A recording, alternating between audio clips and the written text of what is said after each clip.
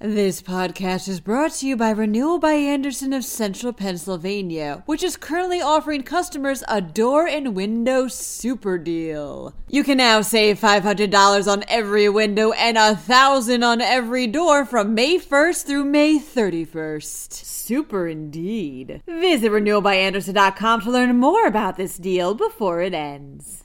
A man planned on robbing a bank in Luzerne County but lost his nerve and ran away instead.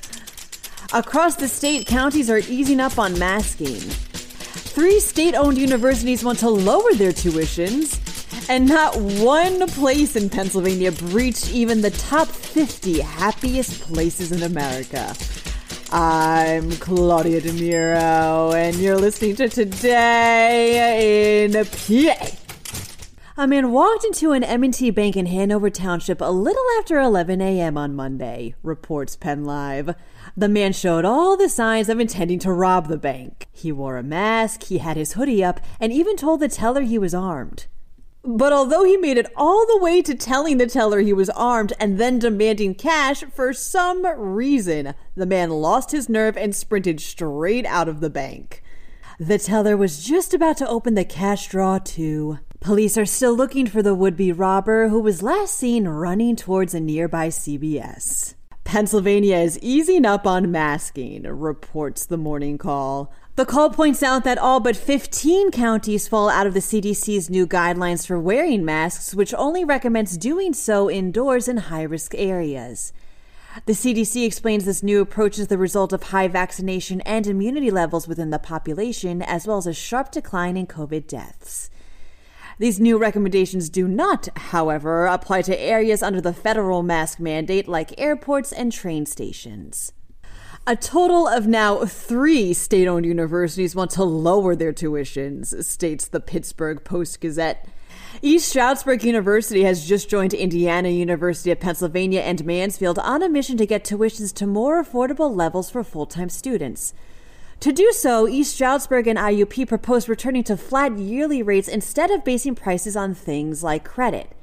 Mansfield has already been experimenting with lower tuition costs for quite some time. IUP campus officials estimate a flat rate tuition charge could save students about 20%. Both East Stroudsburg and IUP are bringing this proposal to today's State System of Higher Education board meeting. Sad news, guys, breaks PennLive. Now, you can't really measure happiness, but financial site WalletHub took a stab at it anyway and released a study listing the quote-unquote happiest cities in America. WalletHub looked at a total of 182 cities and scored them on things like financial stability and general well-being. Not one place in Pennsylvania broke the top 10, or 20, or even the top 50. You have to scroll all the way down the list to number 65, where Pittsburgh sits for any mention of Pennsylvania at all. Philadelphia is even farther down at number 141.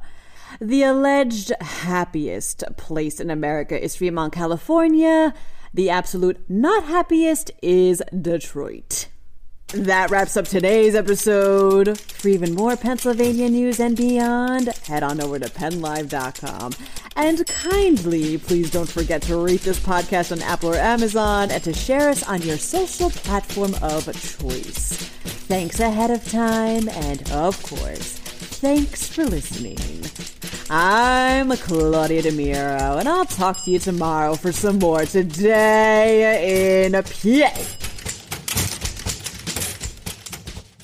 This podcast is brought to you by Renewal by Andersen of Central Pennsylvania, which is currently offering customers a door and window super deal. You can now save $500 on every window and $1,000 on every door from May 1st through May 31st. Super indeed. Visit renewalbyandersen.com to learn more about this deal before it ends.